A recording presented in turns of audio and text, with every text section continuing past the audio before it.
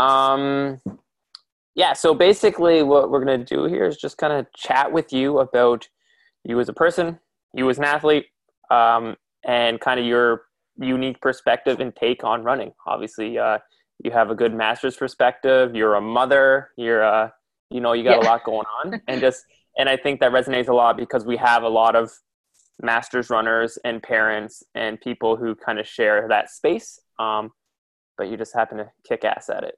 So I think it's a Sometimes, very not always. well Some are better than others. that's Yeah. also valuable, right? Because it's Yeah. not always easy, and there are challenges we have to work through, and so your perspective is definitely valuable and important. Does that make Great. sense? Yeah, totally. Let's just kick it off, and we'll go with the flow. Sounds So good. yeah, I'm just going to start, and then we'll Okay. introduce you, and you can introduce yourself, say a few words, and we'll roll from there. Okay?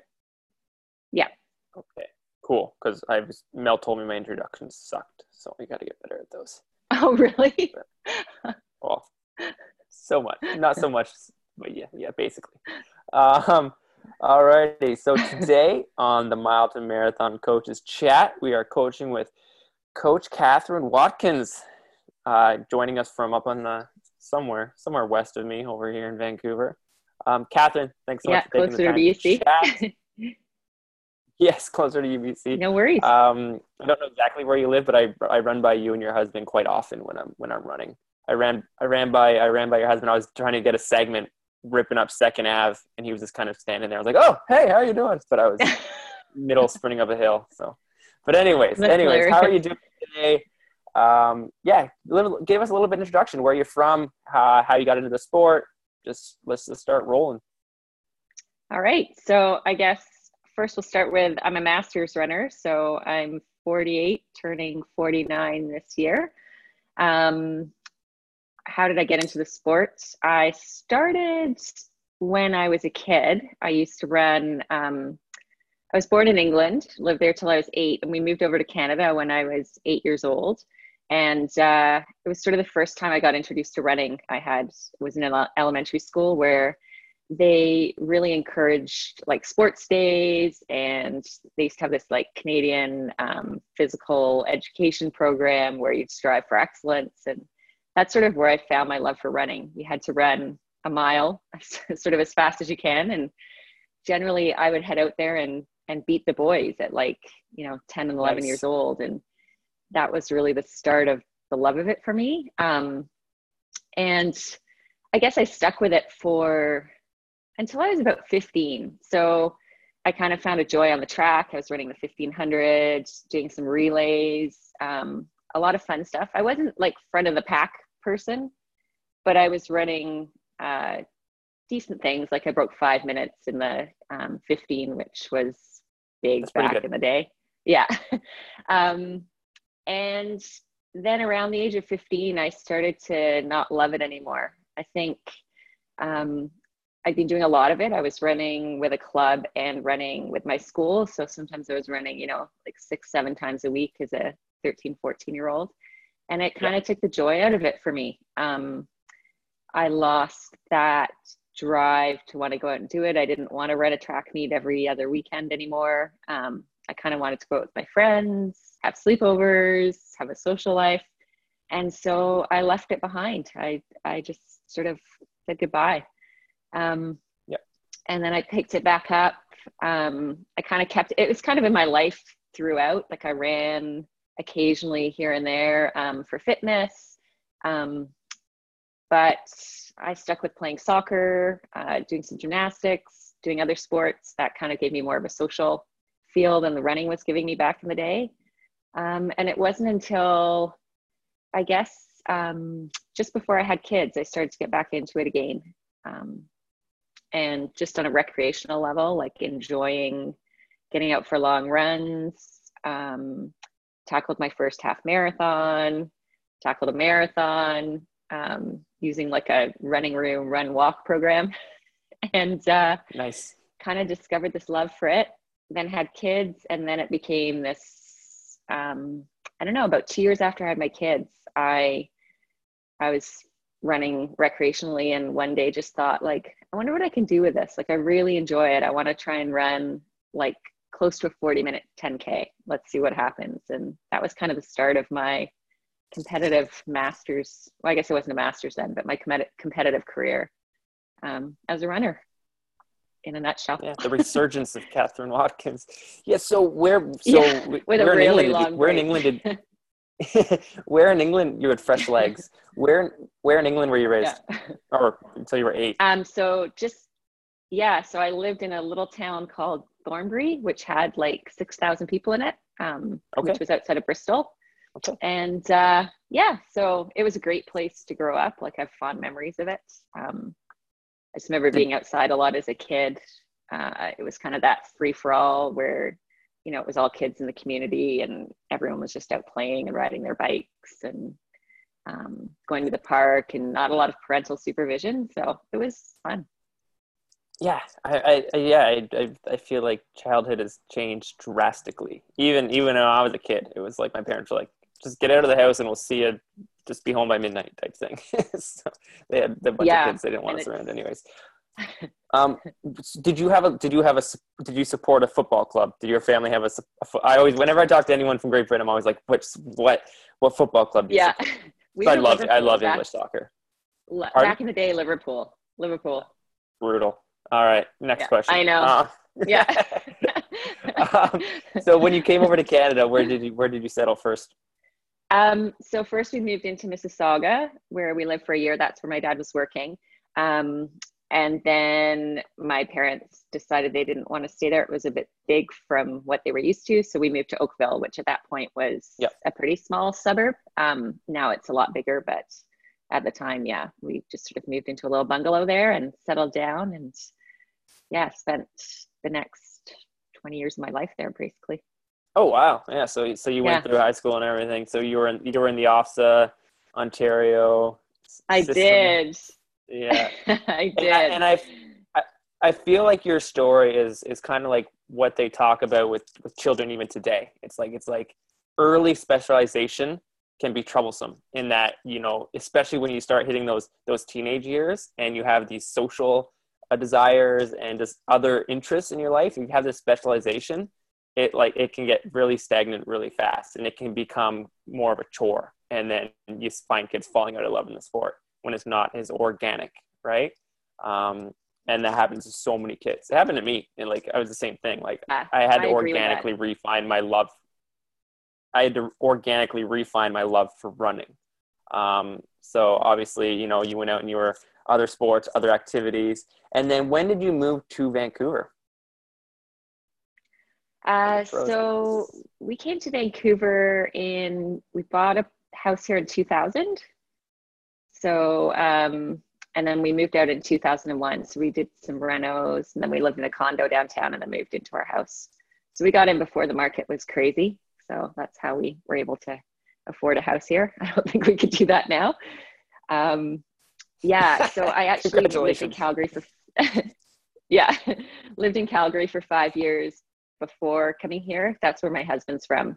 So he was living in Calgary. I was living in Toronto, kind of did this long distance thing for a while. And I decided I had an opportunity to either renew my contract at my job or just kind of take a risk and move out with him in Calgary. And I took that risk, moved out there. Nice. So we were there for 5 years, and I was like, let's keep going. Yeah. I want to go to some warmer weather. So with your running and with your resurgence, when you fell back into the sport, you said you worked you did the running room thing. So when you ran with your goals of running that fast 10K, how long did the progression take you to realize like, hey, I'm actually still quite good at this sport? So obviously you fell in love with the training, and then you ended up being quite quick. So what was that timeline? Yeah, I guess, so when we moved to Calgary, I started to put kind of a little more into my running, and I thought I'll tackle a marathon, which was, why not? I knew I was going to have kids in a few years, so I thought I'd get one done. And so picked up like a running room book and just thought, you know what, I'm just going to follow kind of the basic plan, see where it takes me. So I think I was probably running like 50 or 60K a week, maybe, at the peak of that program. And I was run walking, and I was doing it with Trevor, my husband. So we decided we'd embark on this together as kind of a couple goal. We weren't doing it with the running room group, but we were doing it on our own, just following this program. And I guess as we were doing it, I started to realize like, this is coming pretty easily. Like the times I'm hitting or feel pretty comfortable. So I guess that's when I started to realize like I hadn't lost a ton of it. Like it's in there somewhere. I just don't know how to like access that speed again. And so then we set our sights on Victoria Marathon, and we went out there to run it. And so we started together, Trevor and I, and we ran till halfway. And at halfway, I'm like, oh man, this is like so tedious. I can't do this walk running anymore. And I'm like, see ya. And I kind of just left him and ran. And he always tells the story that like, so I finished the marathon. I ran 3:29, I think, in my first one. And I'd qualified for Boston, which I had no idea what that meant. I wasn't in the marathon scene. I didn't understand like how good that was at the time. And I think about 20 minutes later, Trevor came across the line, and he's like, you just left me out there. And then I guess right in front of him, this couple had crossed the line, this 60-year-old couple who were holding hands and like celebrating their first marathon together victory. And here I was, 20 minutes ahead of them. So that was, I guess, my first realization that I still had that competitive spirit and kind of wanted to go with it, I guess. And I mean, fair enough. That's absolutely, that would be tedious. Like marathon's freaking far. If you feel good, just get the damn thing over with. Yeah. And I felt so good at the end of that marathon. Like I've never felt like that at the end of a marathon again, because I think now I always push myself, but in that one, I just felt, I think the run walk for the first half, and then it was basically like running a half marathon after, and at a pretty comfortable pace for me at the time. So yeah, I felt great. So yeah, qualified for Boston. And I imagine you had a rather large negative split in that race. Yeah, I don't remember what it was exactly, but yeah, I think it was pretty significant. I think the only marathon I've ever run with a negative split, to be honest. I love it how it's like you were so like not so much into the game. You're like, I don't know. I just went out, right? Did you end up running Boston? I did. So I decided like, hey, this sounds like it's a pretty big deal. I'll go down and run Boston. And there was another woman in Calgary who'd also qualified. So we kind of did some training together, and I got to live that Boston experience of getting on the bus with everyone at 7 a.m, and then sitting in the field in the dirt. I had no idea what I was doing, but I love it. It was amazing. Yeah, and since then my goal has been to get back to Boston and to do it as an elite, to see the other side of it, because that experience was phenomenal. There's nothing like Boston racing or running Boston. I was running it. I wasn't racing it at the time, but to get back and do that kind of on a competitive level, that's kind of my ultimate goal. That's the bucket list. That's the bucket list. And I was going to do it this year, but that's probably not going to happen. We would have had an army this year. It was going to be so much fun. I know. But anyway. Yeah. So did you alter your training between the first between Victoria and Boston, or did you stick with the running room plan? I stuck with the running room plan, but took out the walking. So did it more as a consistent run, and found I had more people. I started running with a group of people in Calgary, and so kind of just did a lot of what they were doing training wise. So I think I was running longer runs than I'd ever run before. But I wouldn't say I'd put in much more speed work. Like I wasn't doing, like now when I marathon train, it's so much targeted to marathon pace. But I don't feel like I did a lot of that there. Yeah. Yeah. And I mean, it was a fun way to build. Absolutely, really right? fun way. Yeah. It's just your training, your goals are going to kind of dictate how the training goes, right? And Yeah. if you're looking for an experience and completion, which is a great goal, then that's what you train towards, right? But now you're a high performing athlete, and so you got to train to be a high performing athlete, right? So at what Yes. point did you make the kind of the mental switch of like, I am going to take this seriously, and this is no longer going to be like a hobby?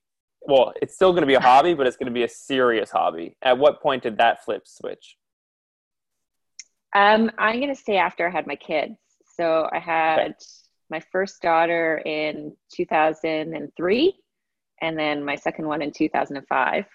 And about 2 years after that, I don't know if it's that having children and realizing I didn't have something that was my own outside of that. Like I was staying Mm-hmm. home with my kids. That was my choice. That's what I wanted to do. Um, but I just missed having like something I could grasp onto myself that gave me satisfaction outside of the home. And so I ran a 10K, I think, and I'd run like 45 minutes. And I thought, you know what? I want to break 40. Like, what do I need to do to get there? So I met someone who was running with VFAC at the time, and they're like, oh, you should come out and try a couple of workouts and just, see how it goes. And I did, and made huge gains very quickly. Like it was, something went off in my body that just was like, oh yeah, you know how to do this.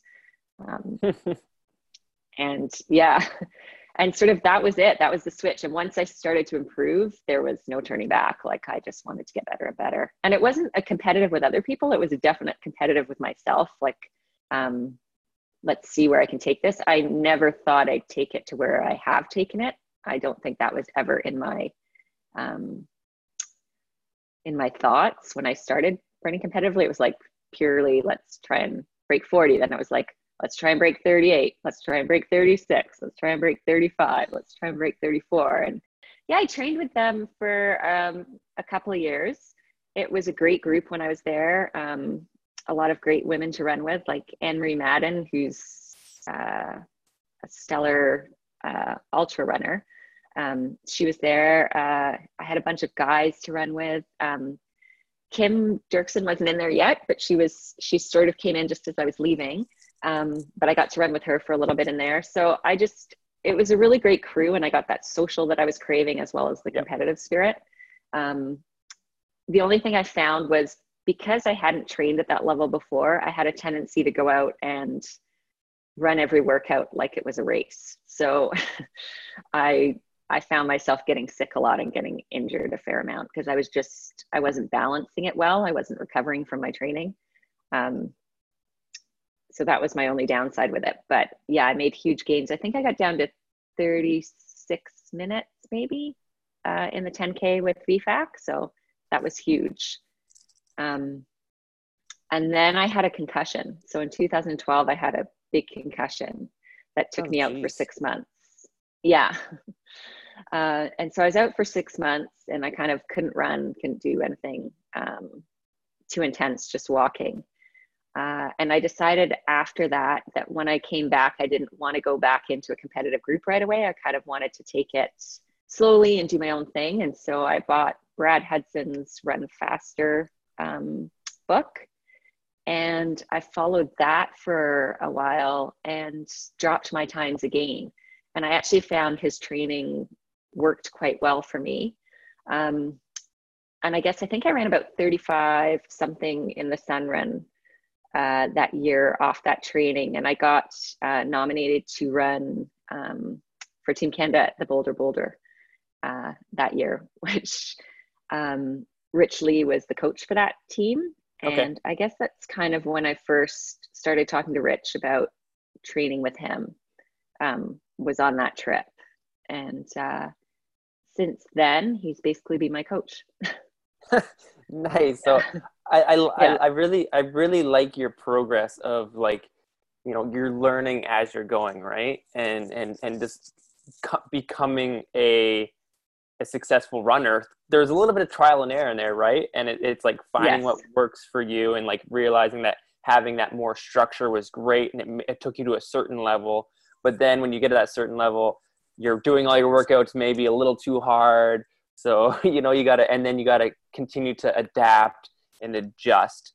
And then obviously you go to Boulder. I've run the Boulder too. I mean, I went to school at altitude. How is that? Yeah. How that experience running altitude for the first time at Boulder? I'm imagining shock.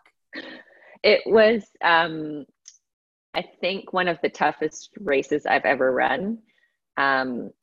It was myself, Sabrina Wilkie, and Anne-Marie Madden were the three women on the team.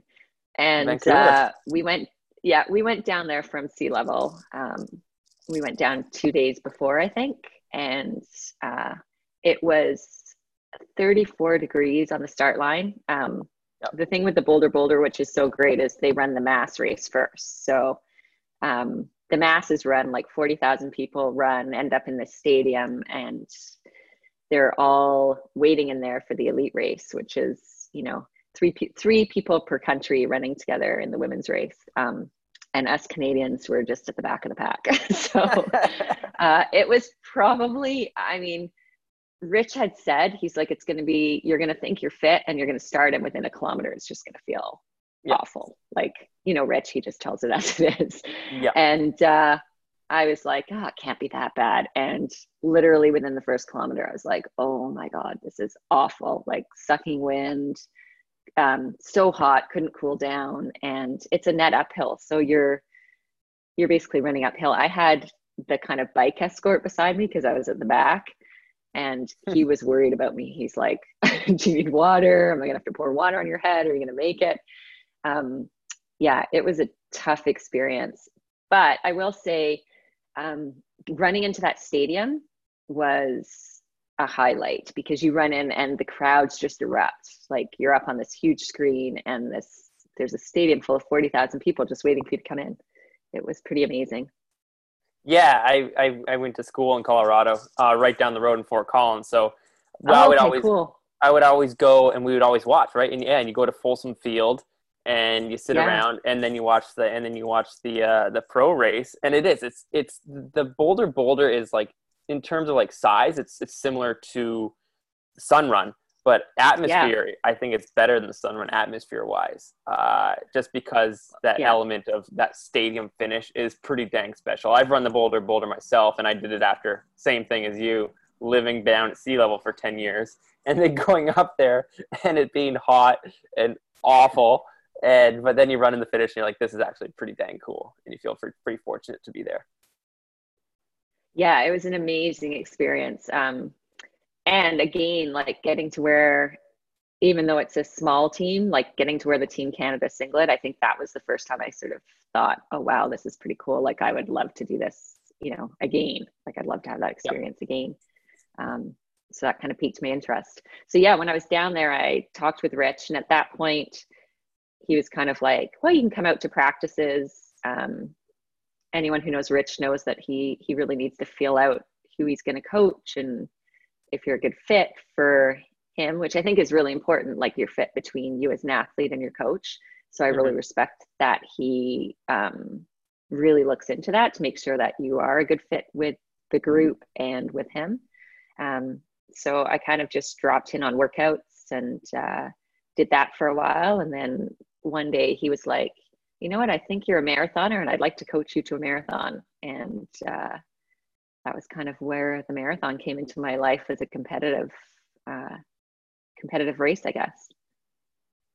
Okay, so you're now working with Rich, which is a great choice, because everyone who knows Rich knows he's an awesome coach. And you're going to start targeting the marathon. So obviously you're going to target the marathon. It's going to involve obviously just more commitment time-wise, but you also are the mother of a couple small children. So how do you kind of find that balance between working your butt off as a marathoner and also being a mother?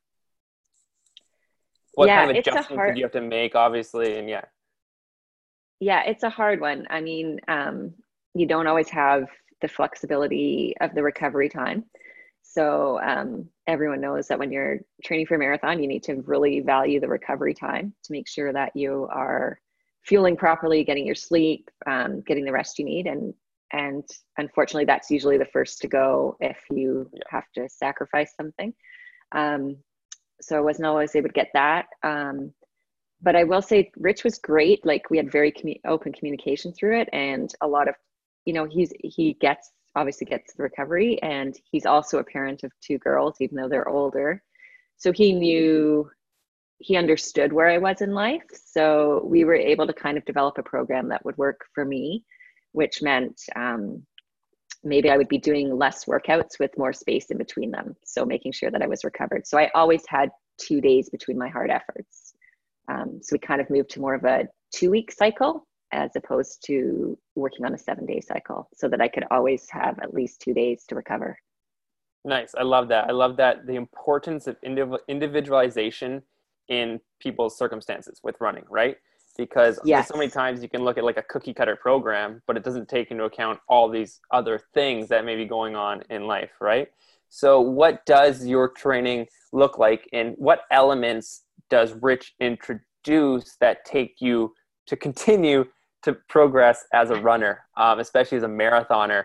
You did your first marathon off of running room, 60 kilometers a week, and now you're dealing with one of the best coaches in the country. What were some of the key elements that took you to the next level? I guess I did increase mileage, a lot more mileage. So we were kind of peaking at 100 miles. And it didn't always look like that on the 7-day cycle, but you could take 7 days kind of around there, and I'd have a 100-mile week in there. I would say I was averaging like high 80s, low 90s for most weeks of my mileage for the first build. We did a lot of targeted marathon pace workouts, as well as a lot of faster workouts. It was interesting, while I was training for the marathon, I actually ran my fastest 10K, and I wasn't doing 10K training, but I ran faster than I ever had in the 10K in that build. So it does show that even if you're not doing the specific speed, that you can still keep your speed with the marathon. That was one of the takeaways I had, was that you don't always have to be running, full on out to get that benefit. You can get it from a lot of these more threshold type runs and tempo road runs, which I really enjoy. I love the long runs. I don't know why. I just love being out there and going for a long time and pushing myself. And it's rare that I would have a long run that was just a long run. Most of my long runs involved some kind of marathon effort in them. So it was a progression. We kind of built up to that mileage. And our target was at the time, to get the Pan Am standard, which we had thought was 240. Richard thought I had a good shot of making the Pan Am Marathon team for 2015. So that was our goal going into the marathons. And what marathon did you target to hit that goal? So we chose Houston, with it being a January race. We figured that would give lots of recovery time before Pan Am's if I was to hit the standard, and get me into the team. I went into Houston that January of 2015, very fit. We thought I was going to run somewhere around 235, 236 pace. But I don't know what happened. First competitive marathon. I went out pretty conservatively, but I had stomach issues for the entire race. I think I stopped at least 7 times. It was not a pleasant experience. I don't know if it was something I ate or what happened, but So, however, I did finish. I ran 244, which I was still really happy with. That was a huge PB. I think my PB before that was like 325 or something. So just from like running for fun. Yeah. So huge PB, but huge disappointment that I hadn't hit the standard, because I'd felt really prepared. And I think that's just the nature of the marathon, is everything kind of has to fall into place on the day. And if something doesn't, it makes a huge difference to your time. And for me, it was stomach issues. So I had my takeaway from that is I really need to work on my fueling and figuring out what's going to work for me going forward, because that obviously the strategy we had didn't work for me. So Yeah, and so after you have that performance, obviously, yes, it's good. There's silver linings to it, but ultimately, it's a disappointment. What yeah. is your process for dealing with a bad race and continuing to move forward? Do you give yourself a little bit of time to dwell on it? Like mentally, what are the tools you use to continue on pushing and striving and maintaining focus on the next? I think specifically in that case, I gave myself time to, a couple of days to just sort of feel sorry for myself and feel like, oh, you did all that training and it didn't come out to what you wanted to do. But by nature, I'm not someone who dwells on that. So I started to talk to Rich within 2 days. I'm sure we were like forging another plan forward of, okay, how else can we tackle this? Mm-hmm. It's not over yet. And so we set our sights on Eugene, which was, I think, in May. So about 4 months later. So, focused on some recovery for a little while and then basically jumped right back into a build with the target of Eugene. And as Richard said to me, and I think this was really good advice after, he's like, you need to look at the positives that come out of it. There's a lot of learning that comes out of it, but you need to look at what you did well and what you maybe need to improve on. But not, I won the Masters race, so I'd won some good money. And he's like, you need to look at that progress. Like, look at, not many people get to go out and actually win a Masters race at a huge marathon. And, you need to celebrate that. So try to focus on that positive moving forward.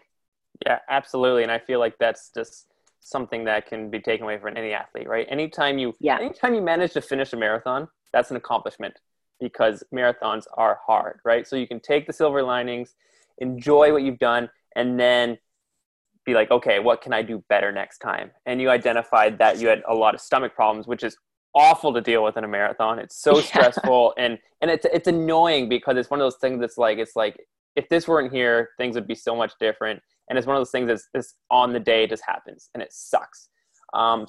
Did you try to identify the reasons why that happened and how you could, remedy them moving forward? Yeah, I had some conversations with Trent Stellingworth, trying to figure out what was going on. So he had some advice of what to kind of switch around in my diet, and to basically switch some of the fueling I was using. So I was using gels. So he was suggesting moving away from gels and trying more of like a liquid carb mix. So I did that, which seemed to help. And also he said he made the point, it could just be things like you're drinking different water. There's different mineral content there.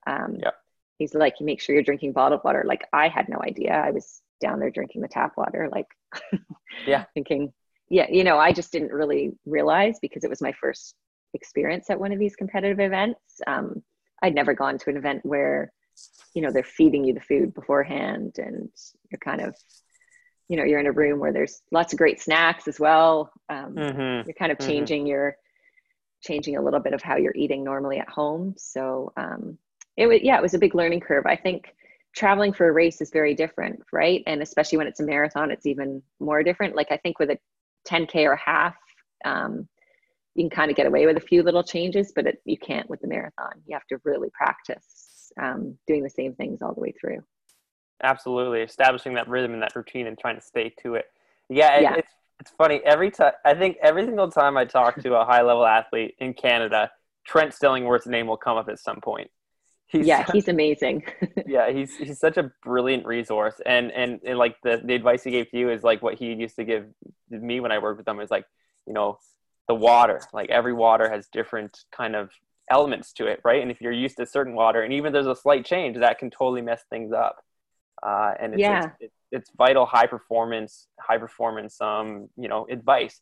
And travel is a huge one, right? It's how you deal with travel. Fortunately, Houston's in a similar time zone. But it's still going to affect, the process of traveling is very tiresome. So you reload from that, you take those lessons and you move towards Eugene. Eugene's at the end of May. Tell Yes. us how that race end up going for you. Here's elite number 2 at the marathon. Yeah, elite attempt number 2, still trying to get that sub 240. So yeah, that race was interesting. I didn't really know too many people who'd run it, but I went down and they do a phenomenal job with their elites. It's not a huge race, but I think it's Ian Dobson. He was running Yep. the elite field at that Yep. point. You get to like start out at Hayward Field, which, you know, for any kind of track fan is a pretty big deal. They have like a room under there where you get to store your stuff and warm up. They take really good care of you there. So yeah, I got on the start line there, started running, and had kind of a group around me, which was great. I was really excited by that because I wasn't sure how that was going to pan out. They don't have pacers or groups set up in advance there.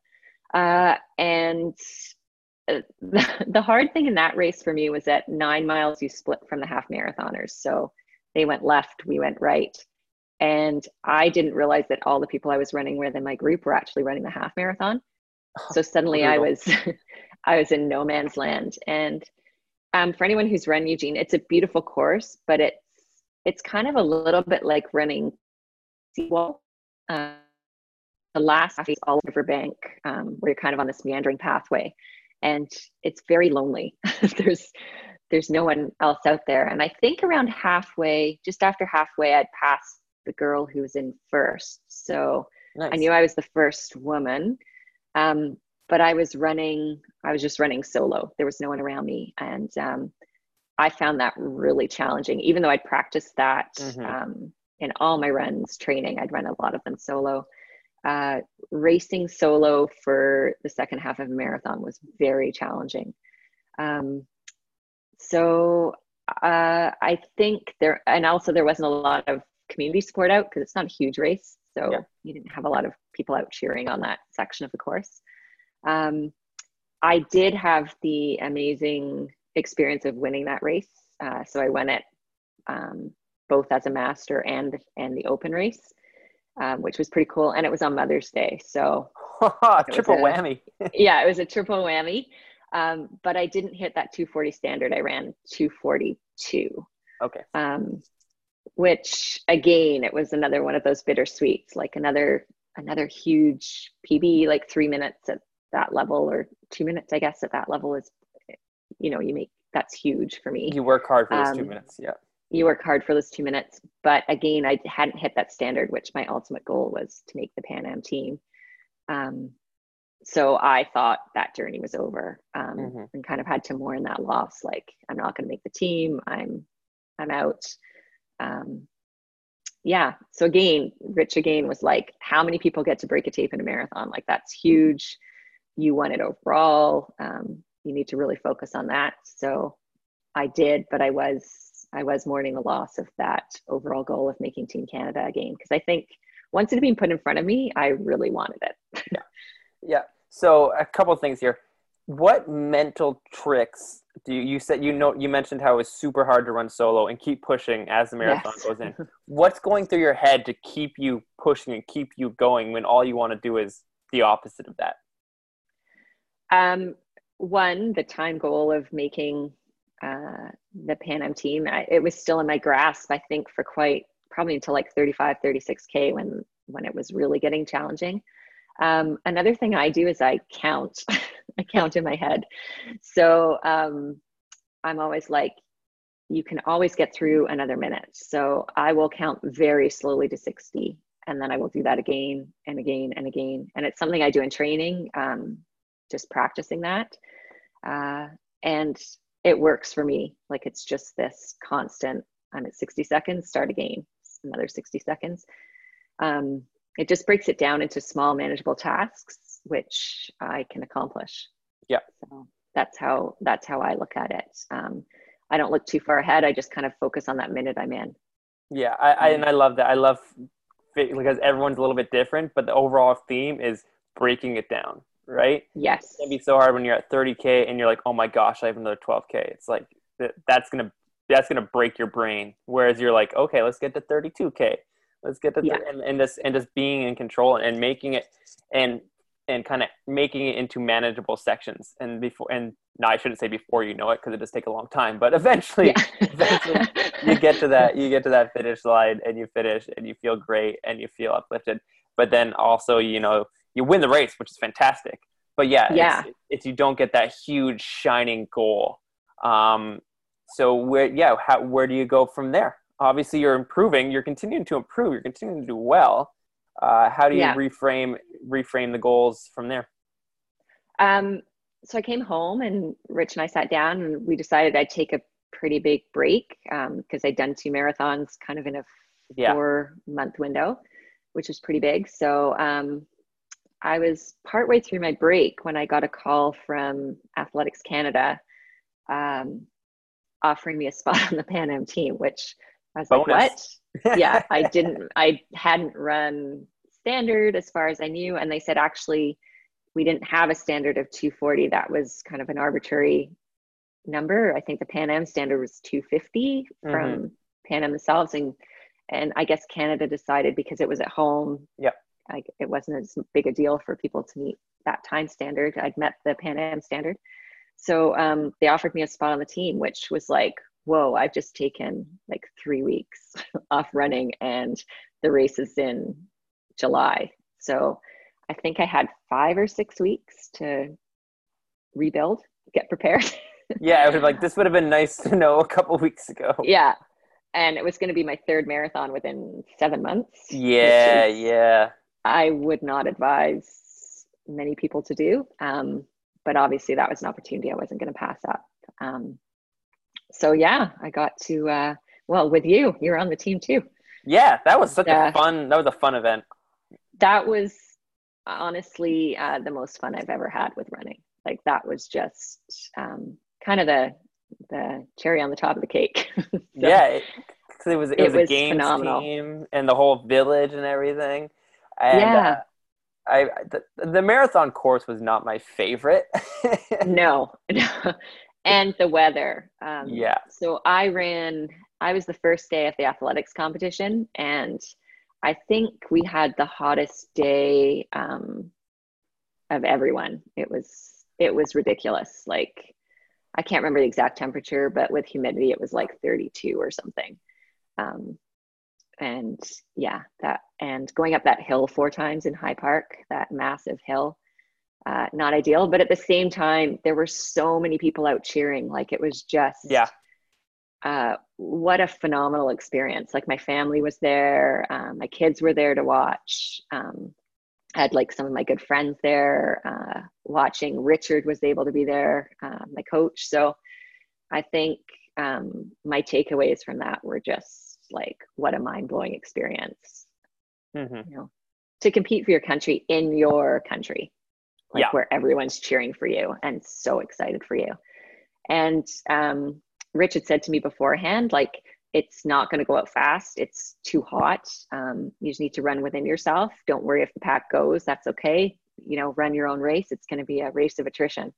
And it really was. Like, people just dropped off left, right, and center. And I was able to it really was a grind, but I was able to finish and came 8th and was super excited. Like, just felt like death when I finished, but was the first time of those 3 marathons where I also felt like so much joy at the experience. Nice.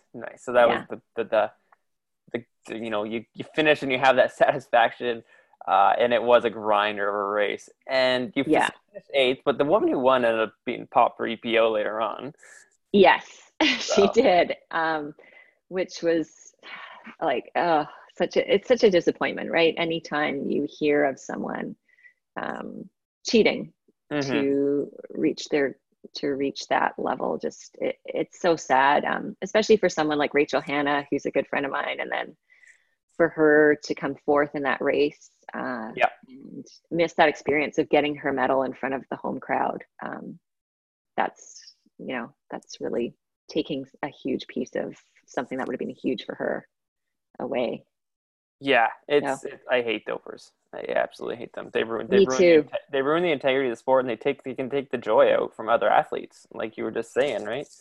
Yeah, and she's like, she was banned for a very short time because she was back out at like World Half maybe a year later. It was just brutal. So yeah, she's still competing, which is really sad. That's brutal. Yeah. So Yeah. you have that super positive experience at Pan Am's, which is fantastic, and that was back in 2015. So Yeah. you carry on with your running. Obviously, you're still in Vancouver, but during this time, you also start doing some coaching. Let's talk about Yes. Catherine, Yep. the coach. Okay. How you've developed your philosophy and just your experiences with that, and where it started and where you're at. So I guess Dylan had asked me back in the spring last year. I was training for Rotterdam at the time, and he'd asked me if I'd be interested in coaching. And I kind of thought about it, but I wasn't sure. You know, I had a little bit of that imposter syndrome. Like, do I know enough? Do I know what I'm doing? Like, am I able to work with these people in the way that they need? Because I take it very seriously. Like, if I'm going to coach someone, I want to make sure that I'm, you know, able to meet their needs and give them not only a good program, but I think my philosophy is you're coaching the person. So Yeah. you're coaching them as a parent. A majority of my athletes are parents, or coaching them as a master's runner, or coaching them, people who are balancing work and family at the same time. So I wasn't sure how I was going to fit into that.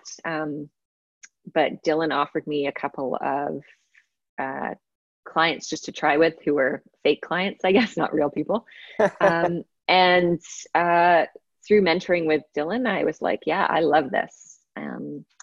And so, yeah, started with Mile to Marathon last spring, and I'm really enjoying the process. I've met some incredible women who I coach along the way. I'm always in awe of what they are balancing in their lives. A lot of them are moms working full time and training, you know, training hard. Yeah. So it's inspiring to me, actually. I've got as much out of it as if I feel like almost like I'm getting more out of it as a coach than I was as an athlete. Yeah, I agree. Like, working with the athletes and just seeing what they do and how hard they work, it uplifts me as my own athlete. And, you know, when I'm sitting around, I don't want to go for a run or something, I'm like, I just look at a training log. I'm like, these people are getting out. I surely can get out, because they are generally much busier than I am. Yeah. Yeah. And it's been great having you on the squad, and clearly you're a good coach based on the results of your athletes and, you know, obviously the relationship you have with your athletes. So it's been great having you on the squad. So where are you at right now with your own running? And what are your goals, and where are you going to take it? Yeah, it's funny you asked that, because I still have this goal. Well, Boston, I'd really like to run Boston as an elite. And I really want to break that 240. It's really funny that I don't know why that number for me is a big one. But I ran Berlin, I guess a year and a half ago, 2018. I ran Berlin and I ran 240:11. So I was like 11 seconds off. And I broke the Canadian record for like women over 45. So I was just so happy by that. But I'm like 11 seconds. So I think that's still in the back of my mind. And I honestly do, I mean, I'm not saying age isn't a factor, because it is. Like, I'm not getting any younger. I'm closer to 50 now. And it definitely, that's something I do notice in my body. It's a lot harder to get to these things. But I also believe that you can achieve anything you put your mind to, you know, that's reasonable. So I don't think this is an unreasonable goal. I think it's something that's in my wheelhouse. I just have to 12 seconds. Train smartly. Yeah, it's 12 seconds. So yeah, I'd really like that to happen. So that's kind of where I'm focusing going forward. With no races on the horizon right now, it's kind of, in a way, it's been a blessing, because I'm just building a base. So I'm enjoying getting out and just running, enjoying some long runs, doing a couple of workouts a week, but nothing crazy, nothing too quick. I recognize also that because I'm not getting treatment right now, I have to be a little bit more cautious with where I push. So I'm, just trying to enjoy the process, which yeah, I feel very lucky that we live where we do and we can get out and still run during this kind of crazy time. Tell me about it. I see you often out there on Yeah. Jericho, and it's you got to pick the time of day because sometimes Yes. it can be a bit busy. But yeah, being able to get out there and continue to work out has been great. And just framing it in that mindset is like we don't have treatment right now, right? And we don't have the things that we need to kind of help elevate our performance that much more. So being smart about it. So are you on some sort of structure right now, or is it kind of more free flowing with your training? I'm on some structure. I'm on different structure than the rest of the group who are doing a little bit more than I am. Oh, But those guys are the rest of the group's just killing it right now. I look at their yeah. stats. Like, what is going on? Is there some sort of secret underground track league going on? They're also fit. Yeah, it's crazy. But I said to Rich at the start of this, I was like, I recognize that I'm not as young as them, and I don't want to be doing anything that's going to put me at risk for injury at this point because I'm someone who gets regular treatment. Just I recognize that's a really important part of my training. So I'm on a structured program. It's just sort of a 7-day thing at the moment where I'm running. Tuesdays, I'm running a pretty simple progression run. Fridays, I'm doing intervals, but nothing faster than 10K pace. And then the Sunday long run. So, and it's all by feel. So it's nothing, Nice. Nothing crazy. And right now my 10K pace is about what my marathon pace typically would be. So it's good. I'm enjoying it. It's kind of nice to I like to have some structure to my running. It gives me something to look forward to. So I enjoy that. Absolutely. Having manageable goals. And I feel it's such an important takeaway to be able to identify what you as an athlete needs, right? Because sometimes we can always look at what other people are doing and kind of get caught up on what other people are doing. And when you take that and when you follow that, oftentimes it's not going to be beneficial, right? Knowing yourself as an athlete and trusting yourself as an athlete and having that relationship with your coach where you're both on the same page is so, so important because like you say right now, your 10K pace is your marathon pace, but you also know in 6 weeks from now, that's how training works. You get better and you get better and you get better. Exactly. Yeah, it's a progression, and that communication is key. And I think that's one of the things I really stress with my athletes is like, write down as much as you can about how you're feeling, or message me, or just let me know, because it's very hard to tell just from someone's splits. Like you can hit your splits, but it could feel absolutely awful and you've overdone it. Just depending on how you're feeling that day. I mean, life stress for everybody, especially right now, is kind of at a peak. And so just recognizing that and being able to pull back and let people know when you're feeling like that so that they don't push you too hard is really important. Absolutely. I think that's some fantastic advice. And I think that's probably a great place to kind of wrap this up. Thank you so much for taking time to join us today. How can people follow you? Are you on Strava? Are you on Instagram? How can we keep up with the goings-ons of Catherine Watkins? I am on Instagram and Twitter at Kath L. Watkins is my handle. Not on Strava. Well, I do have an account, but I don't use it, so I'm not really active on there. I feel like my competitive nature might take over a bit, and I just don't want to put anything else out there. It can be dangerous. It can be very, very dangerous. Yeah. I feel like that's why those young guys are just doing the crazy stuff right now. They're trying to get all the kudos. So. Yeah, trying to get all those segments, and I don't want to fall into that. So I'm just trying to be smart and do my own thing. So it's good. Good for you. Good for you. Well, thank you so much again for taking the time, and look forward to following along. And I just want you, go out there and run that 2:39 something, right? Yes, it's going to happen. Hopefully, I'm guessing probably next year at the way things are going right now. So well, I'm okay with that. Gives me more time. We'll be racing eventually.